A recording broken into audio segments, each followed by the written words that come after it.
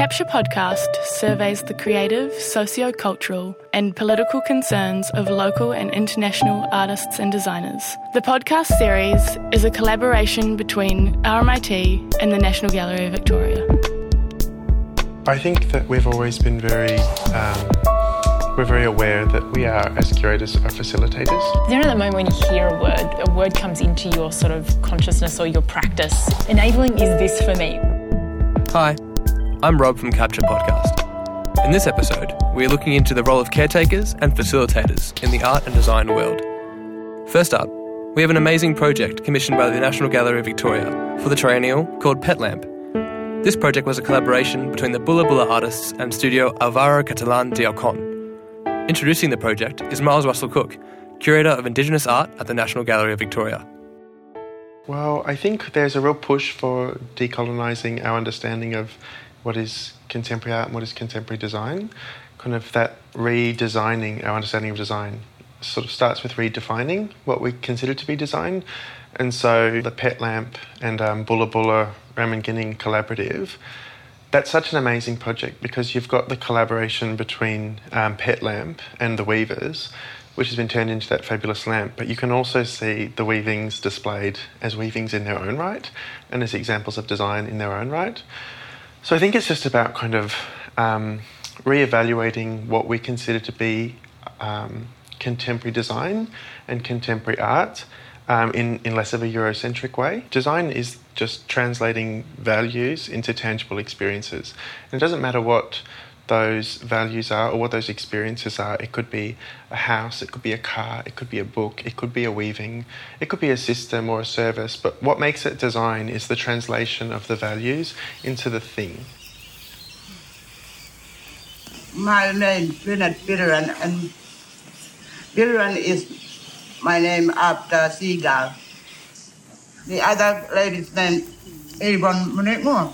Her name is Narge. That is possum with black and white dot. Mary we call it in Aboriginal name is Tapalan, and Tapalan is under Caretakers name.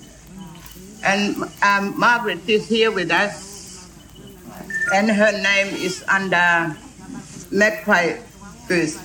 I learned with my grandmother, and some of my sisters, my cousin sisters, teach me when I was in Millingindi school. They was teaching us, and I was learning with them when I was maybe 11 or 10 years old, and they was teaching us. Mary, he learned at Angarala, that was our mission. He learned there, and also the Margaret, she learned there too. And even she learned, he was there at Green, Angarala. That was our mission. She was there before. Then she moved to Alco Island. So she learned about pandanus, how to collect pandanus. She learned with her sister, cousin sister, down in Alco Island, Kalinpo. Because our grandmother was teaching us how to make pandanus. It's a very extreme piece of weaving. What we thought about how to mix them together and how to bond all the pieces together was through the family bonds between the weavers. No? And at the same time, we found a family tree which was made in Ramingining, but in the Aborigines tradition, no? Which is like these feathers hanging from strings. And then they combine one string with the other, and then they mix, and they it's like a net, no, with these feathers hanging. And we also got inspired by that image on how to electrify the object, no, with these bulbs which hang from the bottles at different heights according to the diameter of the lamp which has to light, no, and all of these elements are floating in the air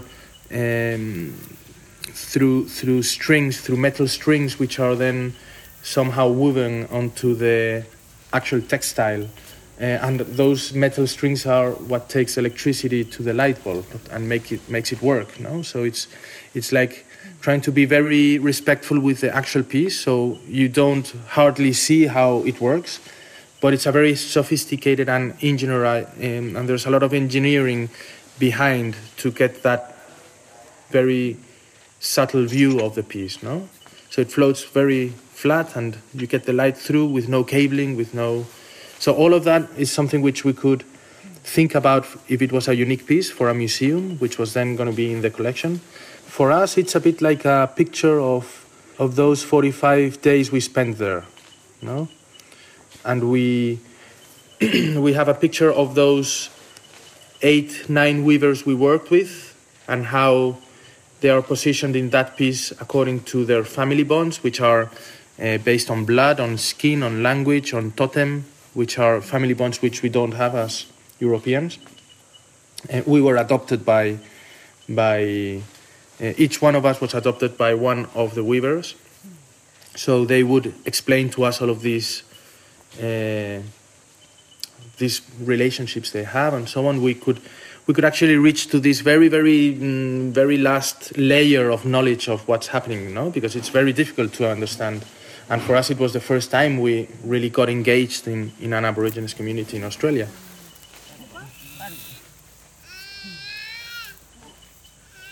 These Yolngu weavings, that's a way for knowledge to be passed down matrilineally between women. Part of that whole process is gathering the pandanus, sitting, telling story, the magical recipes that go into creating the dyes, and then in order to be able to unlock that story, you really need to, illuminate that story. We go out and collect the colors. We dig it with crowbar and get all the colors, the yellow one and the purple, pink. We get root from that tree. The yellow is jundum and the purple, pink, we call it is punyan gulcha gulcha. Yeah, so that's how we call it. Punyan gulcha gulcha, that's pink purple. And the yellow one, we call it tundum. We come back, peel it off all the pandanus, then we boil it with the boiler and mix the purple with the small leaves. The punyan gulcha gulcha, we mix it with the small leaves and it will turn into purple pink. We don't use dye color, balanda dye color now. We only use the traditional colors. Sometimes I weave for 2 or 3 weeks, and Mary, she can when she can weave a mat or something, she can weave only for 2 or 3 days because she's a good weaver. Mary and also Yvonne and Margaret. We all are. Yeah. No, not me, because I would work slow, but I'm getting there. But I'm all right. I'm getting there. Yeah.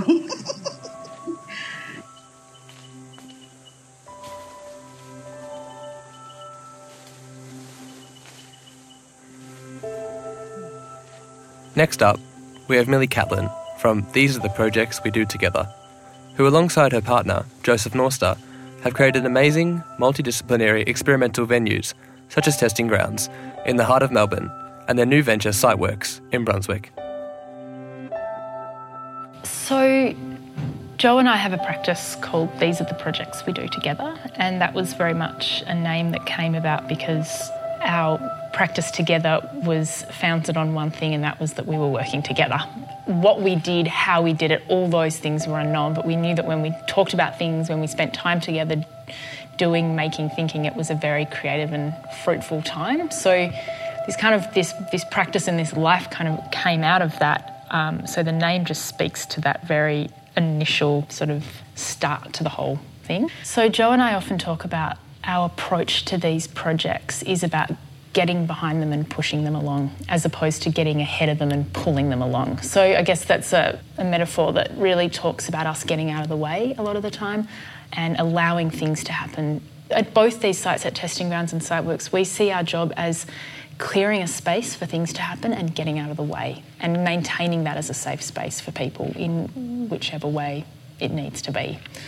So we try as much as possible to keep a lot of systems and processes as minimal as possible. So we're not asking people to go through complex procedural stuff in order to do something. We really see ourselves as being there for when things go wrong. And in terms of the curatorial or the sort of the message of the work, we don't want to dictate that. We don't want to curate that in any way. We want to get out of the way for people. And I think this, coming back to the sort of my background in architecture, I feel like one of the most political things we are doing on these sites is actually temporarily stopping development of these sites, temporarily just holding the forces at bay.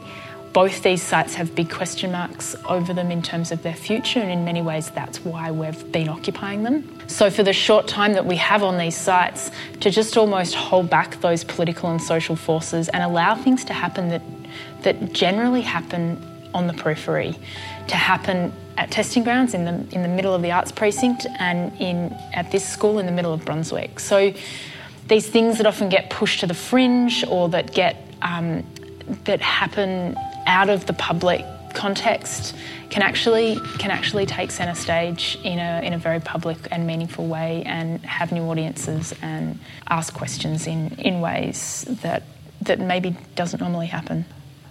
I guess how we came to testing grounds and site works was a really sort of interesting coming together of a few different things that we were doing.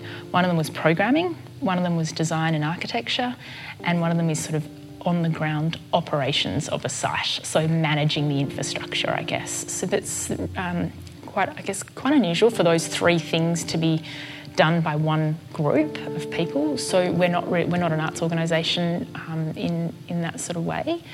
We sort of managing the operations of sites. So in many ways we call ourselves the caretakers. We do that quite thoughtfully, and we see our presence in these buildings as one of being host, one of taking care, one of welcoming the public. There's a very generous attitude towards opening the doors to these sites and allowing people to use them.